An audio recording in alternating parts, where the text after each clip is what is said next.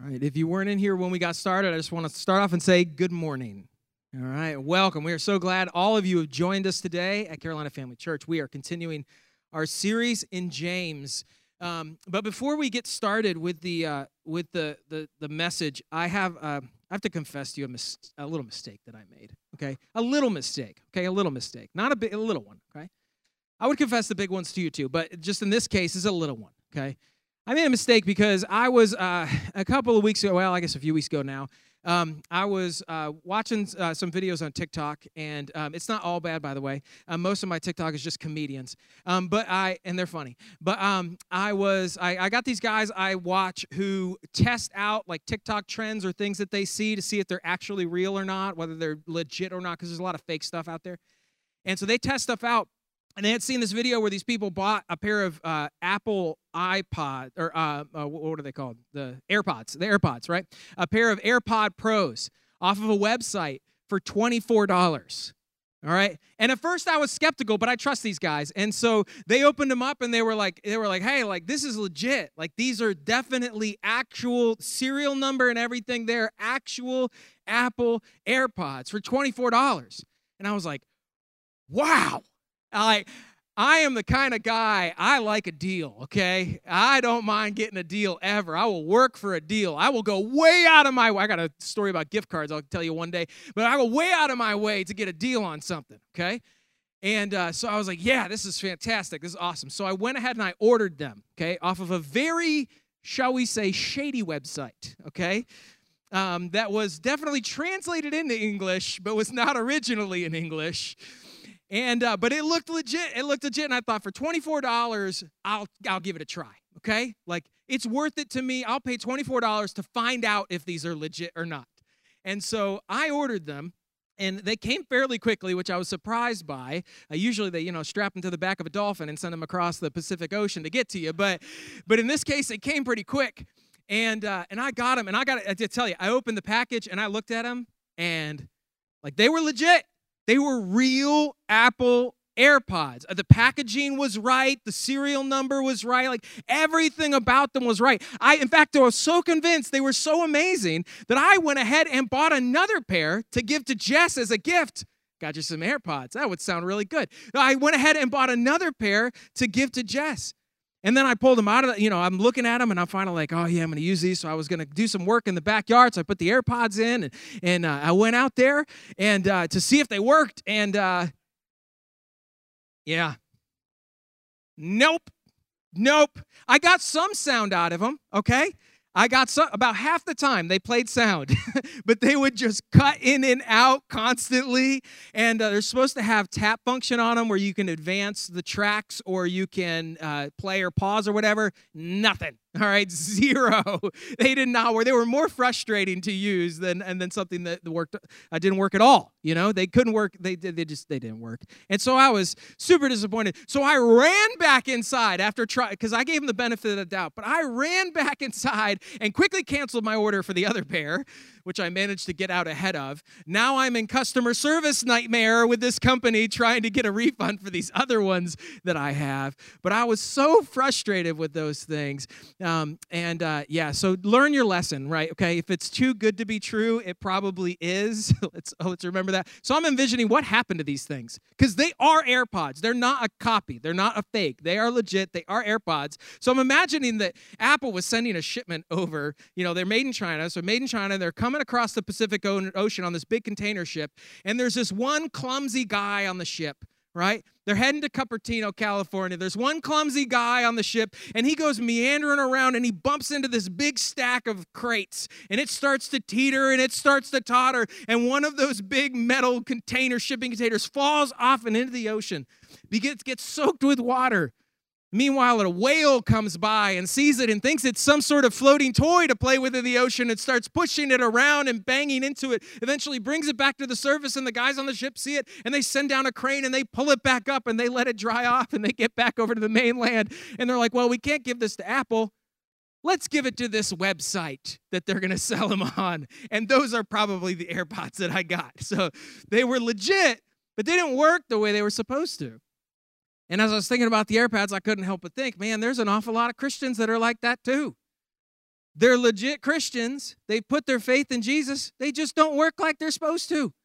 They just don't function the way that a Christian is supposed to function. And unfortunately, we are surrounded in our society by a lot of Christians. And I'm not disparaging, just calling out what's actually true. We're surrounded by a whole lot of Christians who are Christians. They have put their faith in Jesus, but they don't look anything like Jesus. They just don't work right.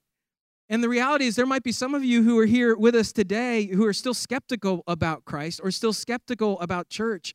And it has nothing to do with Jesus himself, but it has to do with Christians that you've seen.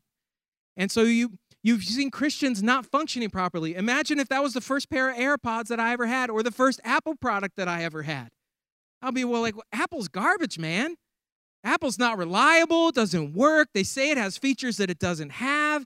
Like everyone talks about how great Apple is, but obviously it's not that great, right? Because my experience was with the dysfunctional AirPods instead of the ones that work correctly. Well, the same thing's true. I think of Christians. There are people who have come into contact constantly in their life with dysfunctional Christians, Christians who react poorly and behave poorly, don't act in the way Jesus does, and so they've developed their understanding of Jesus based on that, and that's sad.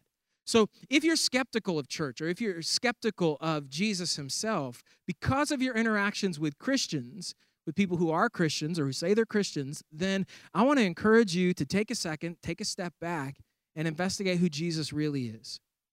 And develop your understanding of Jesus and what his followers are, not based on the bad apples in the bunch, but the good apples, because there are Christians all around you, and there are Christians in this church who are great representations of Jesus, that show what it's like to be patient and to be gracious and to be loving and to be kind and all of the things that Jesus was. And so I want to encourage you to base it on that. You know, what we're reading in James really is, I think, the overall message of what James is trying to get across to the people he's writing to. He's saying, you know, you're under pressure, you're under trial, and you have to make sure that what comes out of you and how you behave and how you act and what you do is in keeping with Christ and his message and God's wisdom, not with your own reactions, not with your emotional reactions, not with your own wisdom or human wisdom or any of those things coming out of you. You need to get this right. This is part of maturing and growing and becoming more like Christ, being transformed from the inside out. And James is really digging at the heart of that in this letter that we're studying together. And so if you have your Bibles, go ahead and open up to the book of James. And let me bring us up to speed because Jeremy kicked off the actual teaching last week. I did week 1. It was just an overview of James, understanding the book, who James was, why he wrote it, all that. I covered one verse. And then Jeremy preached last week, and he went from verse 2 to verse 18. All right, gave me a little bit of a hard time about how many verses he had to cover versus how many verses I covered. But I'm going to make up for it this week because we're going to do the rest of chapter 1 this week.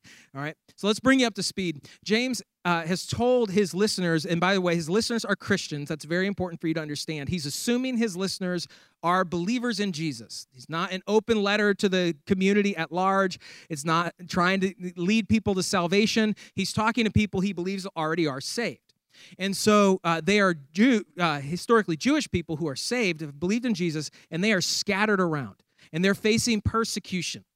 And he wants to encourage them and help them understand that they're not just scattered, that they're planted, that God has them there on purpose, but he needs them to mature and grow and to handle the situation they're in well in order for the gospel to go forward, in order for them to grow and mature.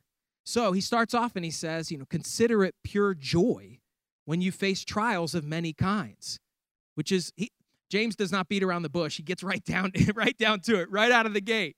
He gets to his purpose, his point. That they need to consider it joy, which is to lead your mind to joy and say, I am going to find joy in this situation when I'm facing all of this difficulty. And the joy we're talking about is not happiness. It's not, oh, everything's good. I'm so glad everything's going this way. It's not that kind of joy. It's a joy that's rooted in the fact, he says, because you know that the testing of your faith produces perseverance, and perseverance produces patience. So it's producing in us endurance, that God is using this situation and is going to use this situation to galvanize you.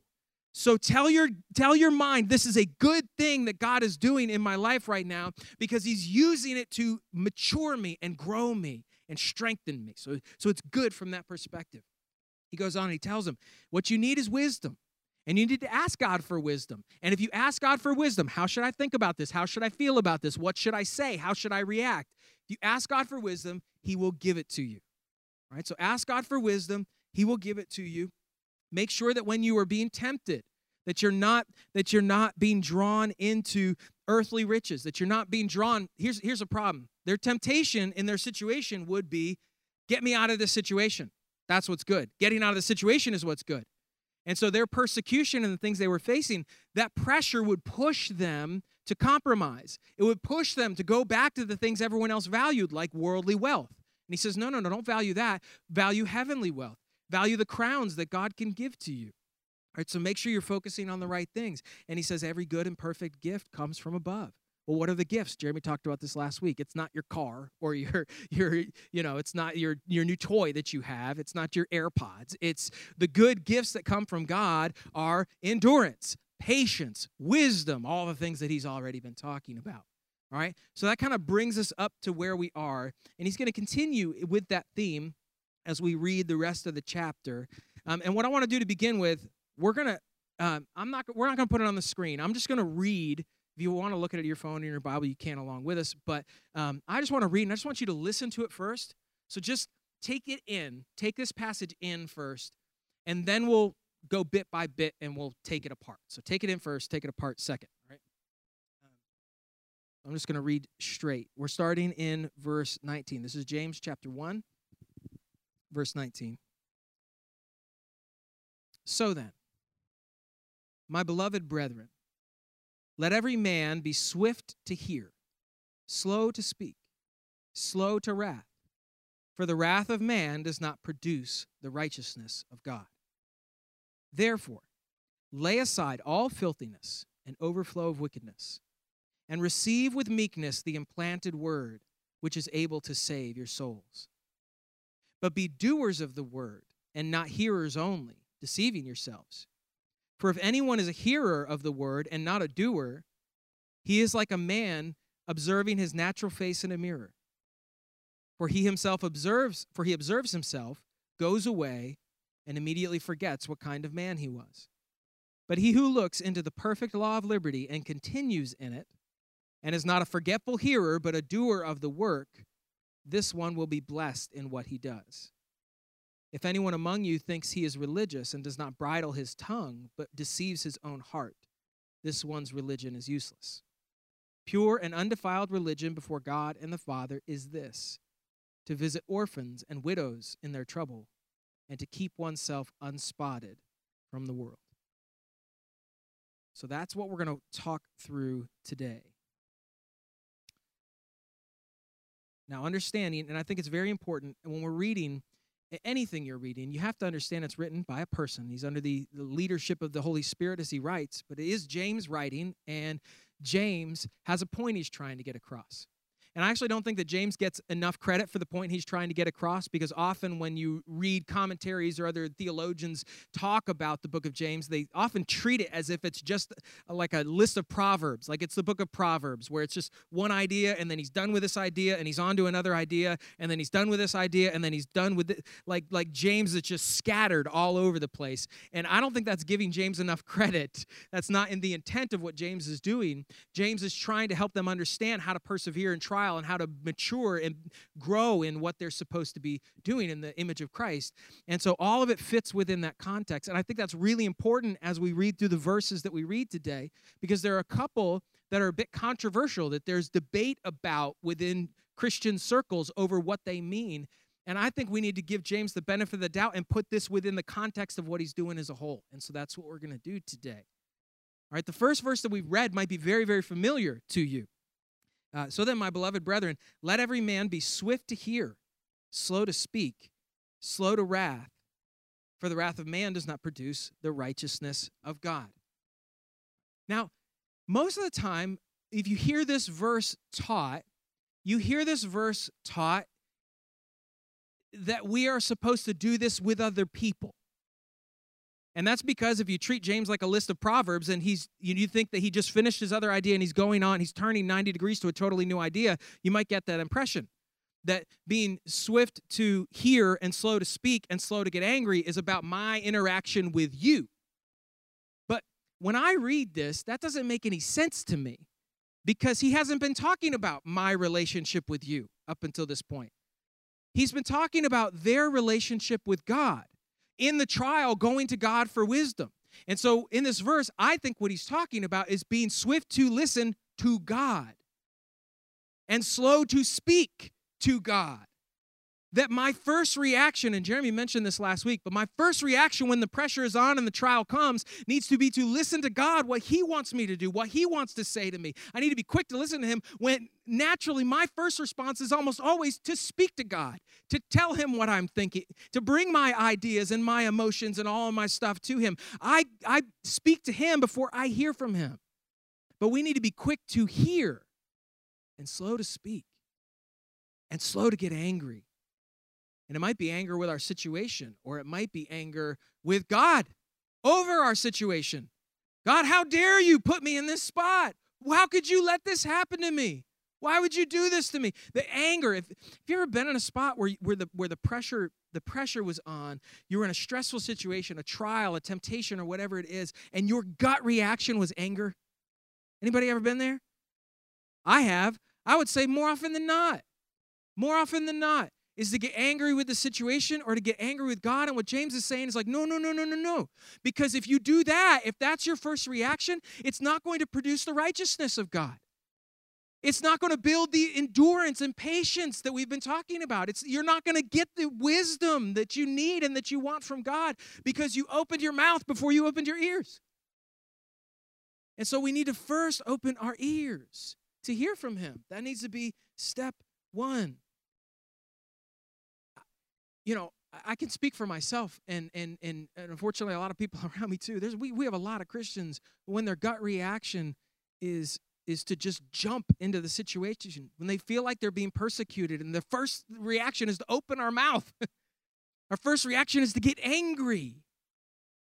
We've got. I mean, all you got to do is turn on the news. We got a lot of angry Christians. We got a lot of angry Christians that feel like they're being persecuted. That's not supposed to be our initial reaction. Our initial reaction is to listen to God. God, what do you want me to think? What do you want me to do?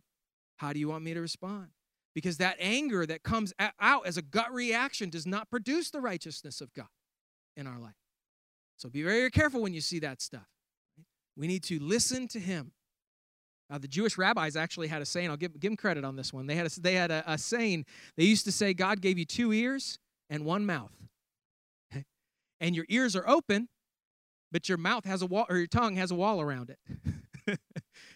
Maybe the best thing we can do when the pressure is on is just to use that wall. Leave that wall right where it is and keep those lips shut, right? And listen first. When we get angry and we're quick to get angry, listen, nothing good ever comes out of that. We don't mature that way. We don't grow that way. We just get more and more frustrated and more angry. So be quick to listen, slow to speak, and slow to get angry.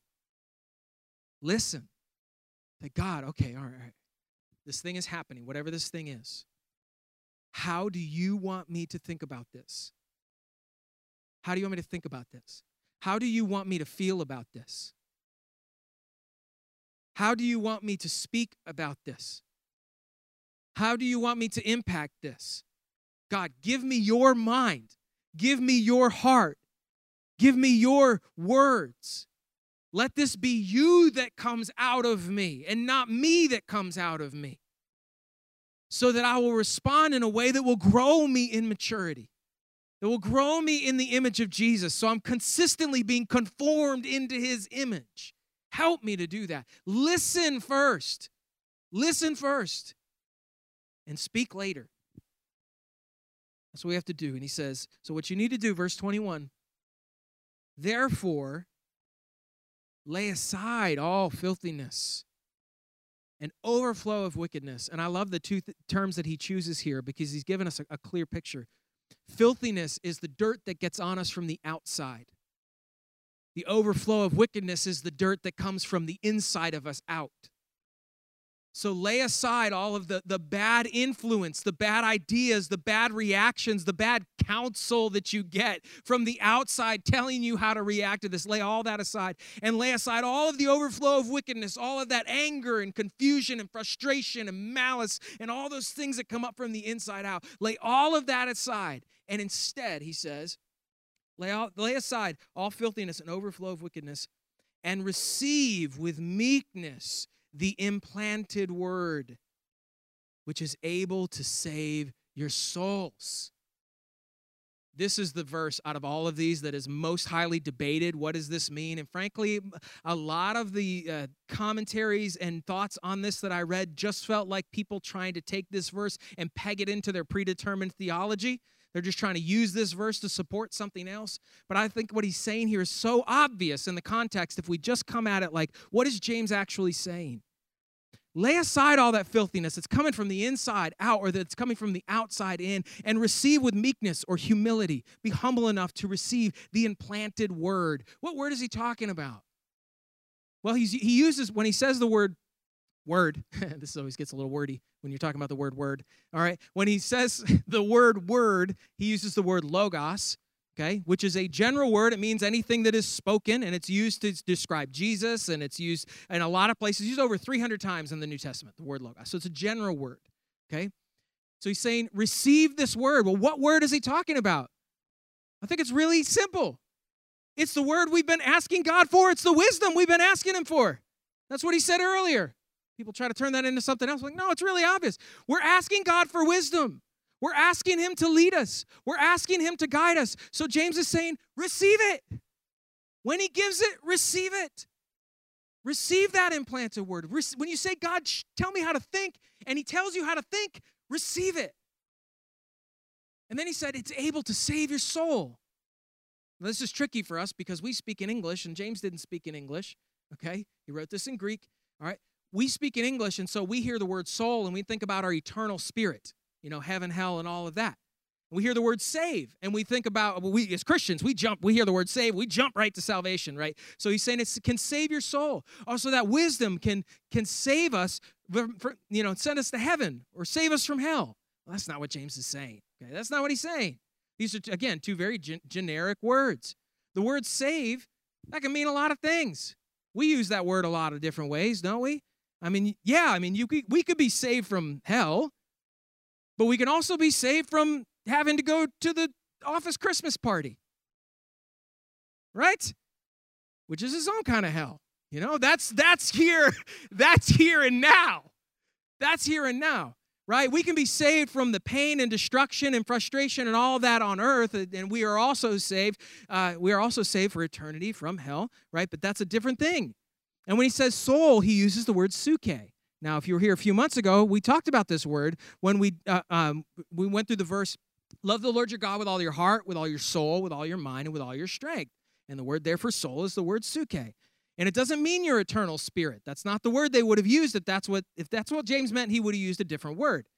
The word suke means the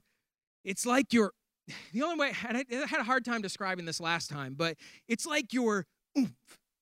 It's the breath in your lungs. It's your being, and it's your essence. It's who you are. It's not your eternal spirit, but it's your soul. Like you might say, hey, that song has soul. It has like something to it, that oomph, you know?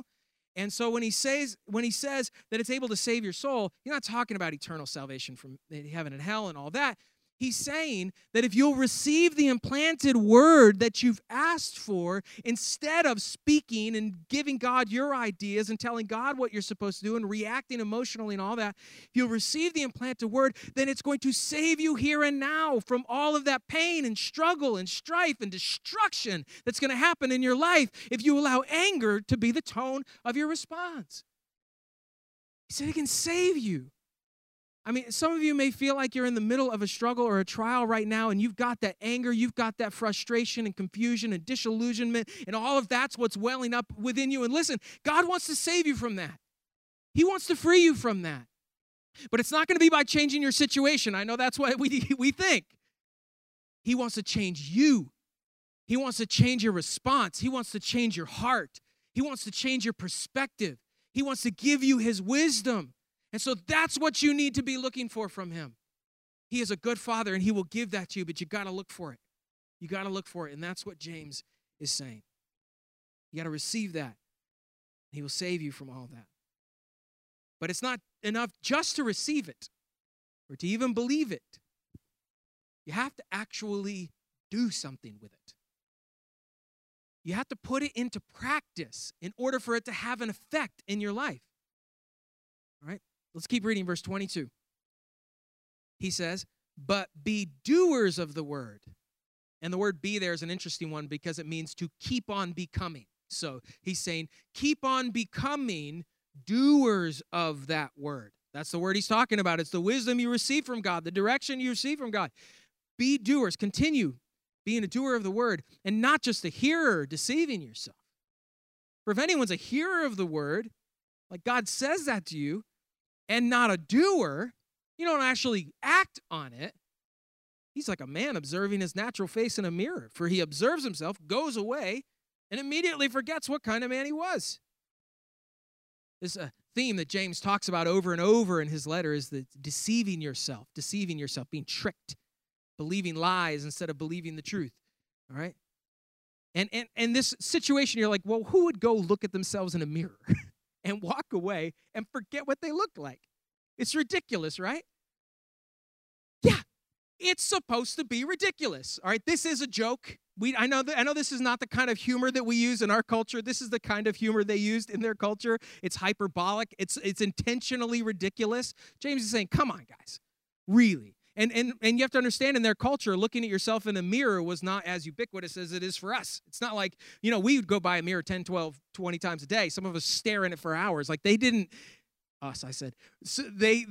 have mirrors like we did. It would be a polished piece of metal or something, and you would only be, you'd have to be rich to have a mirror that you were looking at every day. So it was only every so often you would get to look. So that was a big deal. They would use it for, toiletry issues to make sure they were clean or whatever. But yeah, it would be a special thing, an important thing to look at yourself in a mirror.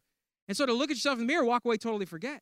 I mean, that would be like me going into the mirror today and looking at myself and realizing that I'd had a piece of beef jerky stuck in my beard for a week, which is a realistic scenario, by the way, and then just going about my day and not even eating it. Right? It's ridiculous. Who would do that? Nobody would do that. It's ridiculous. No, he's just trying to say, if you're asking God for wisdom and then God gives it to you, how could you not go and do that? But at the same time, I read that and I think, well, it's a lot easier than you might think, James. Because I think I do that all the time, where I know what I'm supposed to do and then I don't do it. I know how I'm supposed to think about something and then I don't think that way. I know how I'm supposed to react to a situation, and then I don't react that way. So it's a lot more common and a little less ridiculous than maybe we're making it out to be. But if you think about it theoretically, it is ludicrous. It's dumb, okay? But he says, verse 25, but he who looks into the perfect law of liberty and continues in it, and is not a forgetful hearer, but a doer of the work, this one will be blessed in what he does. If you want peace and you want joy and you want transformation and you want all of that, then you have to look into the perfect law of liberty. And here's what this means. Perfect law of liberty is the fact that God has saved us by his grace and not by our works. So if I put my faith in Jesus Christ, if I believe in him for salvation, he forgives me by his grace. And that's it. And then I can do whatever I want to with the rest of my life. And how faithful I am or unfaithful I am is going to determine how much life I experience here and how much death I experience here. And it's going to change how much reward I experience in heaven. It's not going to separate me from him, but I can do whatever I want to do. And he says, but if you look into the perfect law of liberty, if you look into the freedom that you have in Christ, and that's the freedom we have, you look at the freedom that we have in Christ, and you continue in it, and you're not just a hearer, which means you're asking for it, but not just a hearer, but also a doer, that's when you experience the blessing. But you can't have the blessing without the doing. You can't have it. And the blessing, again, I always need to be clear about this. The blessing is not a new job. The blessing is not a new car. The blessing is not the AirPods, right? The blessing is not winning the game. The blessing is the transformation that God is doing in your life and in your heart. And you will be blessed. You will see that. You will experience it. You will feel it. You'll watch it happening. You'll be amazed by it, but only if you look into the freedom you have, continue in faith, believing, listening to Jesus, listening to God and what he wants you to do, and then putting it into practice. But we shouldn't expect a blessing or transformation or those things happening in our life if we're not doing each of those things. Right? Be blessed in what he does.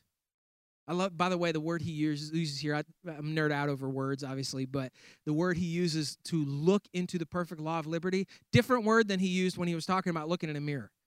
When he said looking in a mirror, that's just the normal look. When he said look into the perfect law of liberty, it literally means, the root words of it literally mean to stoop down and stare into. Like a kid trying to get a closer look at a bug, okay? To stoop down, that when you look and you understand the freedom that you have in Christ, and you say, I'm going to live this.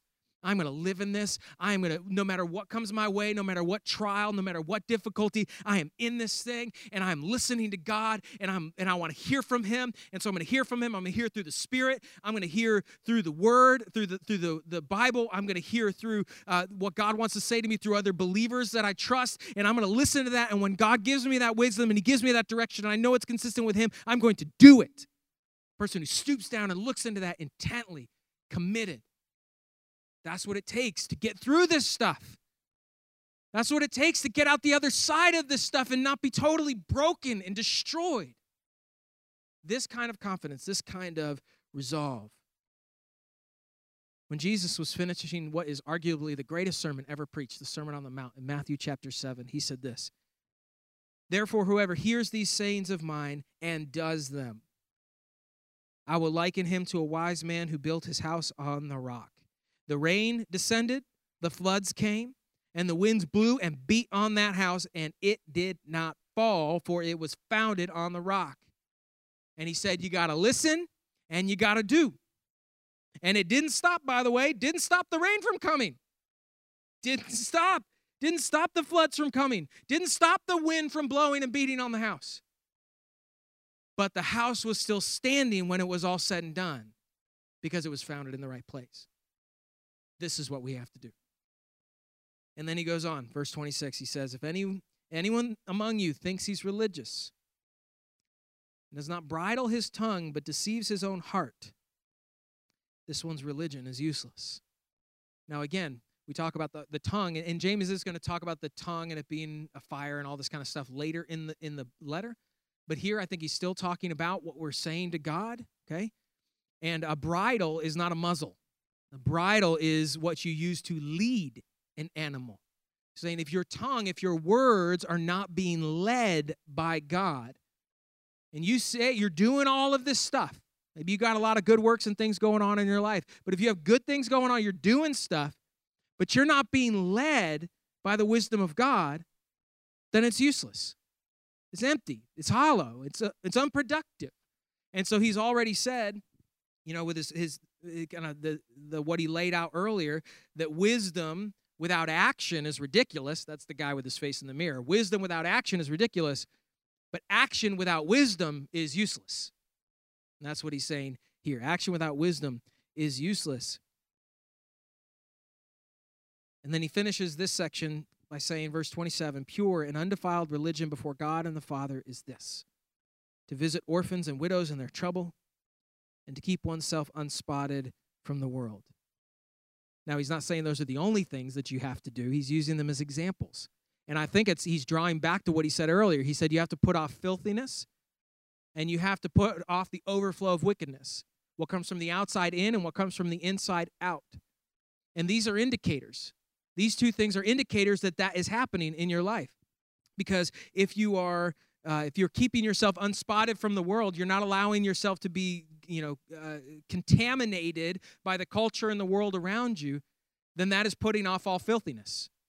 And if you're helping orphans and widows, and it says visit, but it means to care for, which would lead to visiting and all of that, which to care for them, then that's an indication, because in their culture, widows and orphans had nothing to offer in return. So to love, to visit, to serve, to care about an orphan or a widow was a purely selfless act. And so that would be an action that would demonstrate that you are putting away from yourself the overflow of wickedness in your life. And so these are indicators that we're on the right track, that we're listening to God, and the right things being produced in our life. And this week in our groups, we're going to talk more about each one of these ideas and how we actually practice them and how we do them and what kinds of things we can do.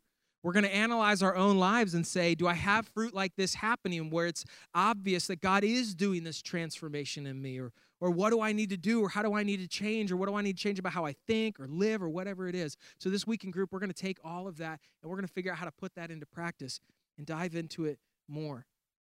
But if we want to be mature in Christ, this is what we have to choose. To ask God for wisdom, and when he gives it to us, receive it. And when we receive it, to act on it and to live it out. And I just want you to, for a second, to imagine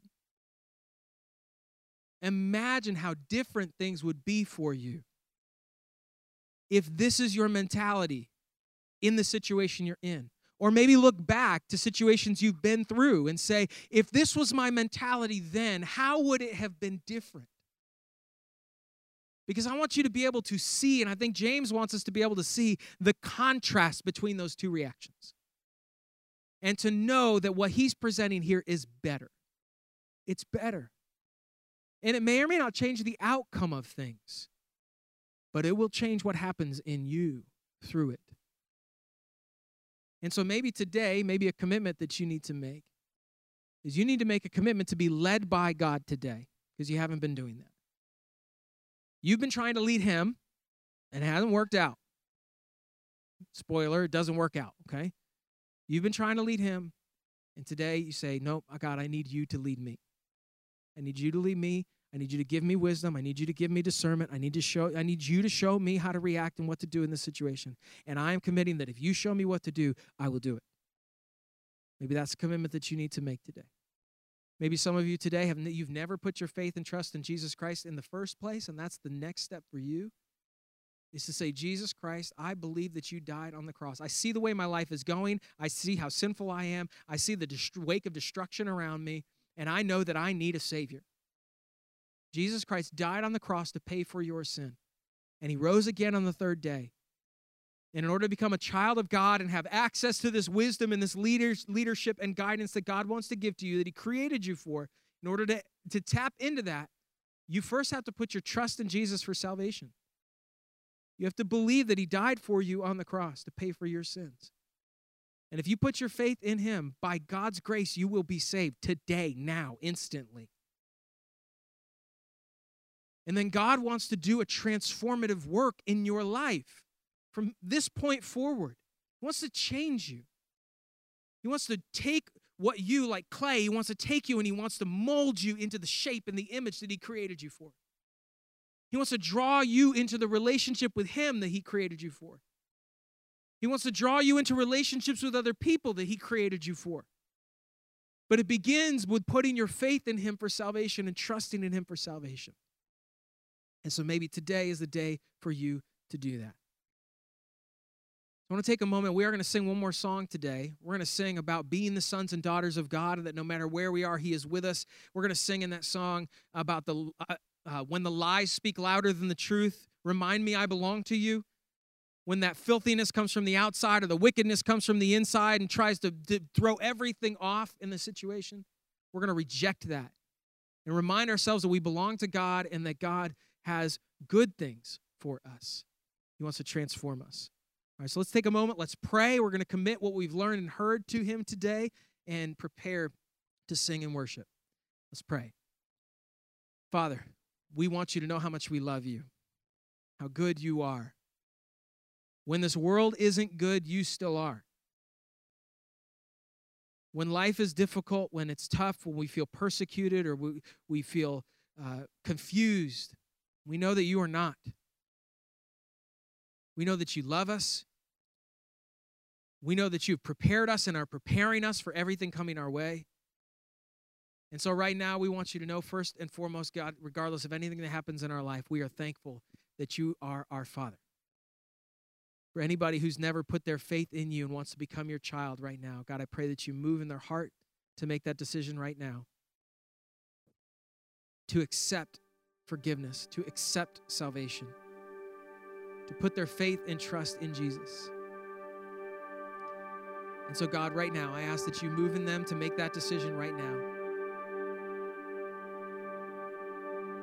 And that for all of us, whether that decision is being made today or whether we made it years ago, we are in the process of being transformed, being renewed. We're in the process of being drawn into fellowship with each other, fellowship with you. And I pray, God, that you would do that even through the difficulty, even through the hard times. For people in our church that are going through what might be the hardest moment in their life right now. You want to use this. You want to change them through it. You want to prepare them through it.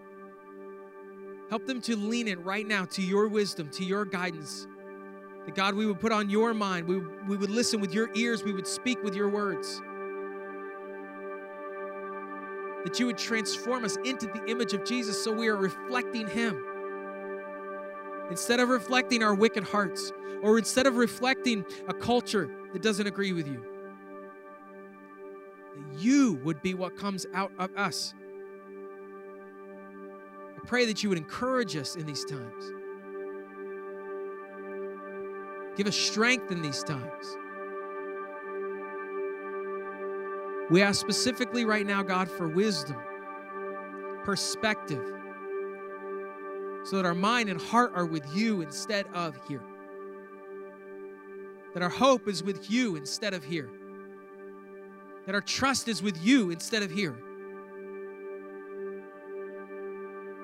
And as we walk through all of this stuff, as we face our own trials, God, we are asking that you will grow us.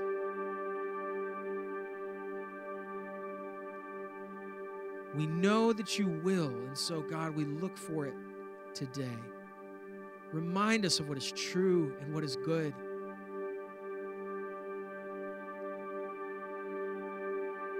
We want you to know, God, today that we trust you.